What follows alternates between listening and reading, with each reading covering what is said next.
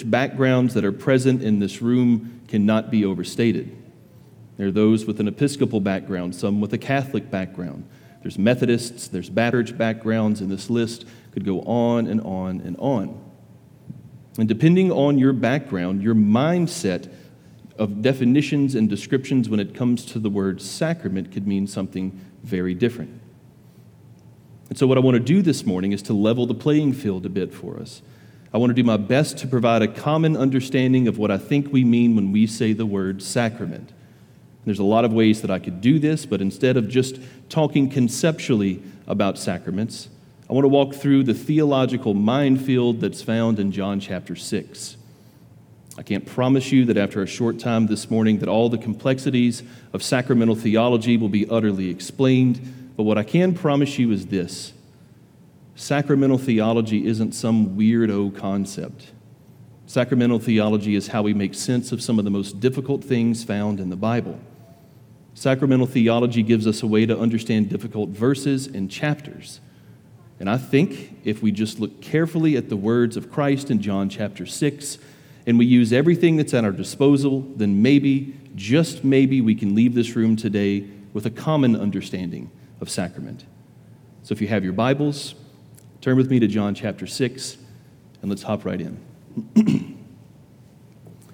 Now, on the surface, and certainly for those present when Jesus first said these words, the claims he makes in John chapter 6 are absolutely unprecedented in rabbinical teaching.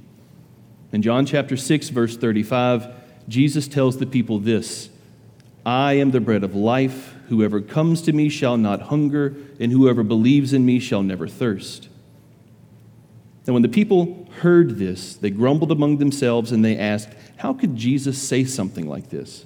Why in the world would this guy say that he's bread? And just a few verses later, Jesus echoes those same words again. In verse 51 of John 6, Jesus says, "I am the living bread that came down from heaven. If anyone eats of this bread, he will live forever." The response of those who heard Jesus was exactly the same as before, except this time they weren't grumbling about Jesus calling himself manna from heaven. This time their displeasure was directed at something even more outrageous he had said. Jesus told them in explicit detail that the bread he gives for the world is his flesh. Previously, maybe somebody thought Jesus was just speaking metaphorically, but now he seems to have left the realm of metaphor altogether and seems to be talking about something literal. And what he's saying is so repugnant to the Jews that it's almost unimaginable for us. And as they disputed among themselves about this crazy claim of Jesus, Jesus seemed to get even crazier. Look in verse 53. So Jesus said to them, "Truly, truly, I say to you, unless you eat the flesh of the Son of Man and drink his blood, you have no life in you." Now, I can imagine there were people listening to Jesus speak. They were struggling to understand what he was saying, but they were just about to get it. They were just about to understand. And just as they were about to wrap their minds around eating his flesh, just as they were about to wrap their minds around him being bread from heaven, Jesus tosses in, "Oh yeah, by the way, you got to drink my blood." And this is the very first place that I want to stop this morning. The Jews had a concept of bread from heaven. In the Exodus, manna fell from heaven, and so at least they had a framework for understanding a phrase like that. Jews understood eating flesh, certainly not the flesh of people, but at least they understood eating meat. They weren't vegetarians. But the first thing you must see in this text, what you cannot miss here, is the strong cultural prohibition the Jews had towards touching blood, let alone drinking it. Jewish butchers would go so far as to completely drain an animal of its blood before it was butchered for meat. Blood wasn't something a Jew messed around with. It was off limits. Yet here, Jesus isn't just saying touch it. He's saying drink it. And then he adds, if you fail to drink it, then you forfeit eternal life. So what's going on? Well, the answer might surprise you.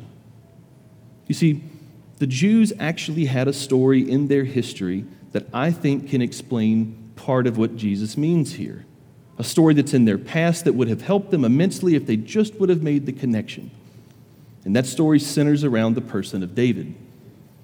One of the most moving stories about King David comes from a time when he was fighting the Philistines.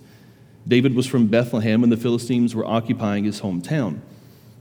And there was no way that David was just going to sit around and let that happen.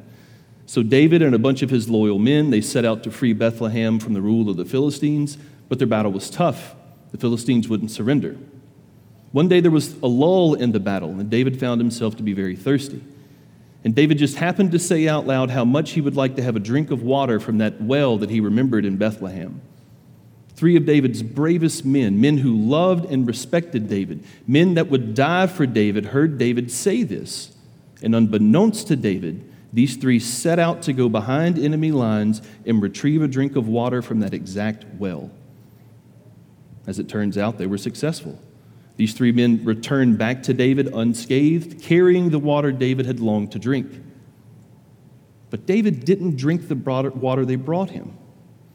Instead, David says this in 2 Samuel chapter 23, verse 17. "Far be it from me, O Lord, that I should do this. Shall I drink the blood of the men who went at the risk of their lives?" David didn't want to profit from the bravery of his men. He didn't want to benefit from their readiness to put their lives on the line for him.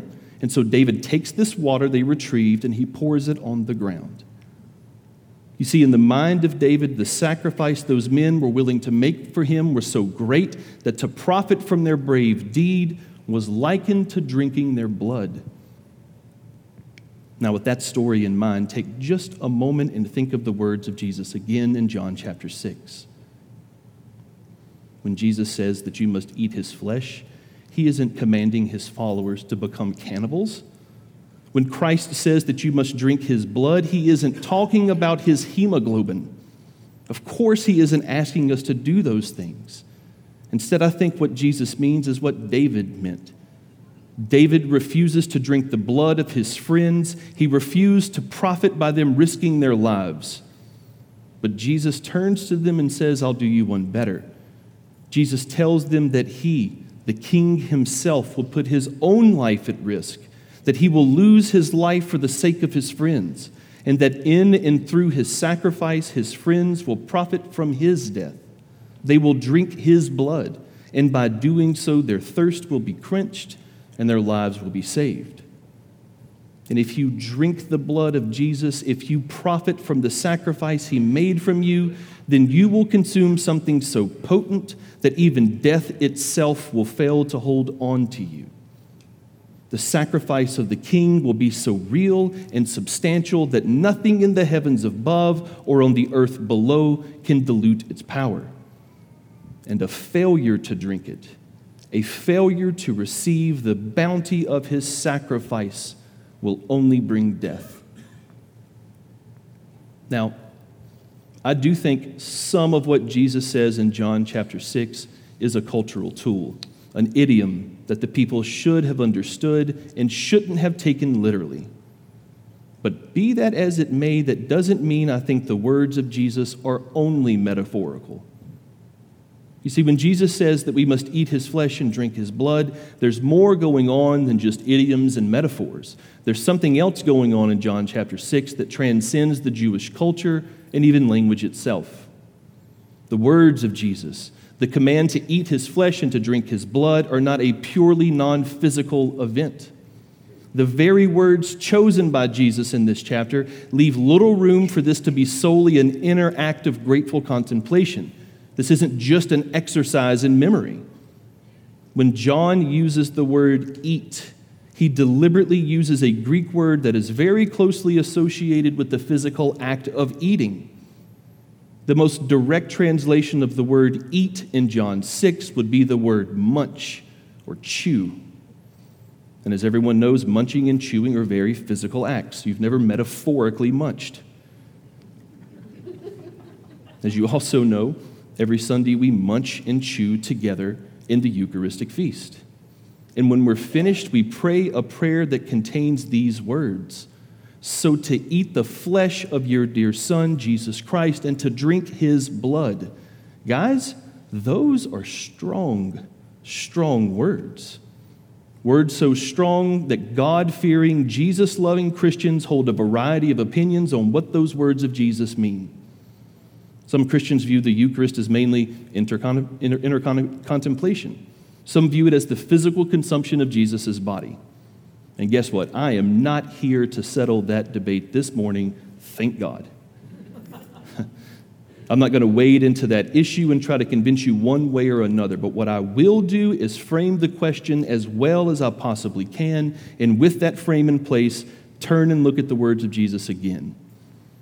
So here's my best shot. Remember, we began by saying the words of Christ in John 6. The command of Jesus to eat his flesh and to drink his blood contained metaphorical, non-physical ideas, non-physical realities. And if correctly understood, you see that Jesus wasn't commanding anyone to become cannibals or to defile themselves by drinking blood. No, he was using physical objects, physical realities to describe non-physical realities. But then I said that the words of Jesus left little room for his command to be purely a non-physical event. The words of Christ in John 6 are indelibly connected to a physical act. So how can both of these things be true? How can Jesus' command contain both non-physical and physical realities? Isn't that a contradiction? Well, the short answer is no. No, it's not. You see, Christians believe that the physical world is real. It's not an illusion. Christians aren't Gnostics. Christians also believe that the physical world matters so much to God that God left his dwelling place and came into this physical world and took on human form.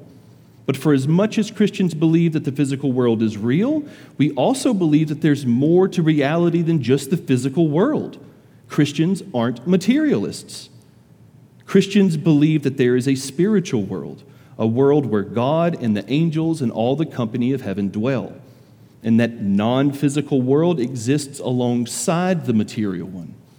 The physical and spiritual worlds can overlap one another. They can inhabit one another. They can permeate one another. And Christians hold both of these things to be true. Material and non-material realities existing together. Christians believe the physical and spiritual realms are actually made for one another. Christians believe that when God created physical reality, he purposely made it compatible with the spiritual. Christians believe that God created the physical world to be compatible with the spiritual because it was God's intention all along to descend from the spiritual and inhabit the physical. In the beginning, it was God's intention to descend from the heights of heaven and make his dwelling among men on this physical earth. You can hear the physical and non-physical duality when Christians talk about salvation.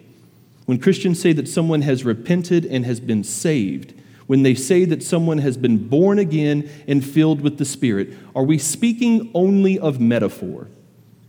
Do Christians believe that you were metaphorically saved from some metaphorical sin, that you're metaphorically filled by the Spirit? Of course not. If you have been born again, then in your physical body resides the very Spirit of God.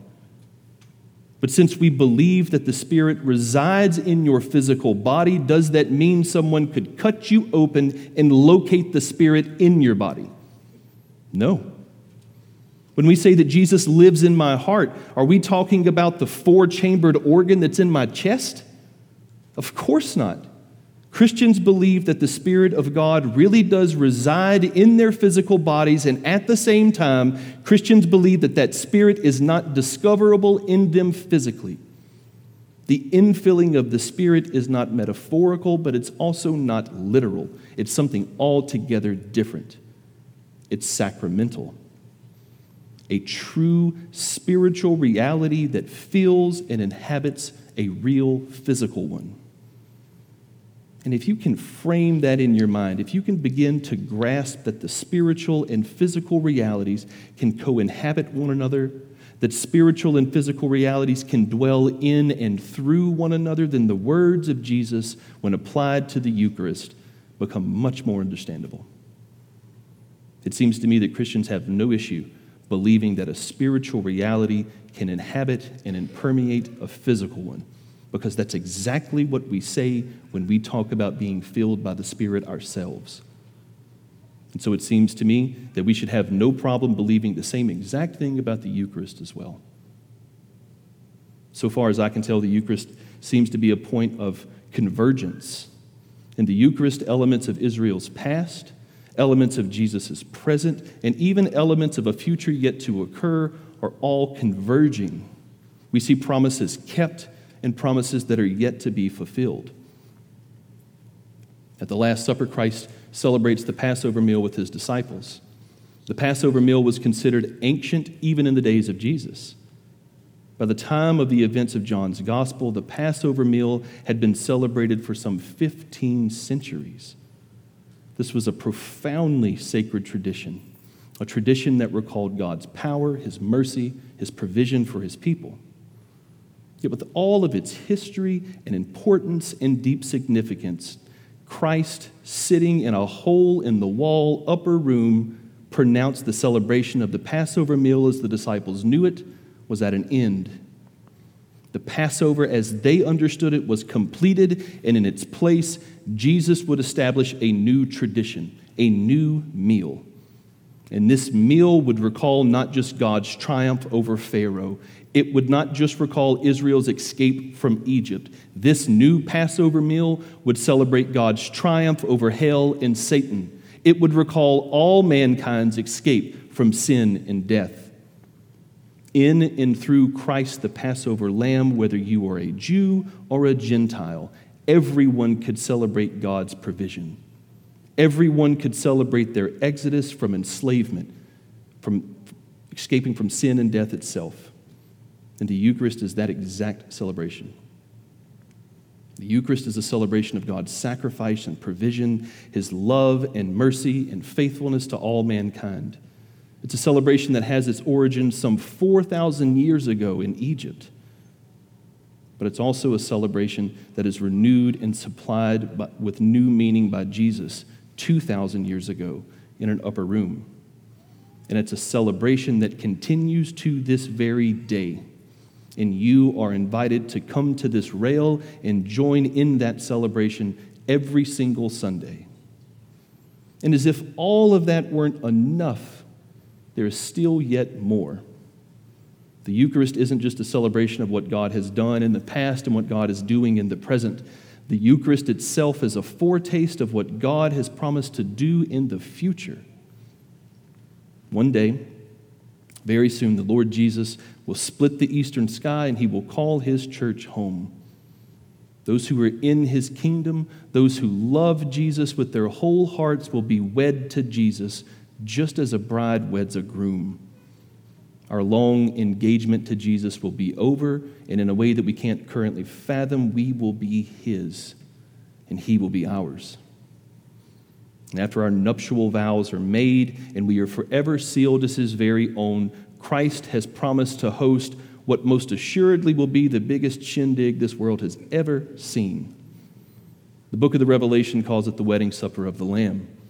And at the culmination of all things, we, the church of Jesus, will sit and feast with Jesus. We will feast together in the presence of the Father and the Holy Spirit. And until that glorious day comes, Christ has given us a meal to hold us over. He's given us a meal as a promise, a meal that satisfies, but a meal that yet deepens our hunger for him. And the Eucharist is that exact feast. Guys, I know the world can be a dark, cruel place. Even those who love Jesus can find themselves beaten down and discouraged, feeling cut off, unloved. Even those who have a hope in the world to come can find themselves struggling to put one foot in front of the other in this one. It's easy in this world to feel isolated and alone, to feel as if no one really knows you, no one understands you, to feel as if no one cares if you come or go. It's easy to believe that you don't fit in, that you have no role. It's easy to believe that your life is without consequence and that your value is essentially nothing. Guys, I've been there. Many of us have been there. Maybe you're there right now. If that's you, can I give you something to hold on to? God has made a promise that he can make you his very own if you would just have him. God has made a promise to make a way for you to be with him. God has made a promise that he will not leave you nor forsake you, and one day he will come for you and claim you as his own. God has promised you all of this and goes one step further. God takes all of the unseen acts of faithfulness in the past, all of the unseen provisions in the present, all of the unrealized promises of the future, and he makes them visible to us in the Eucharistic feast. God makes the invisible visible. That is sacramental theology. I sincerely hope this morning that we have a clearer understanding of what sacrament can mean. I hope that I've communicated how beautiful it is, the wonders that are within it. And I can't think of a better way to end a sermon about sacraments than to witness and participate in the sacrament of baptism itself. You guys ready? My prayer.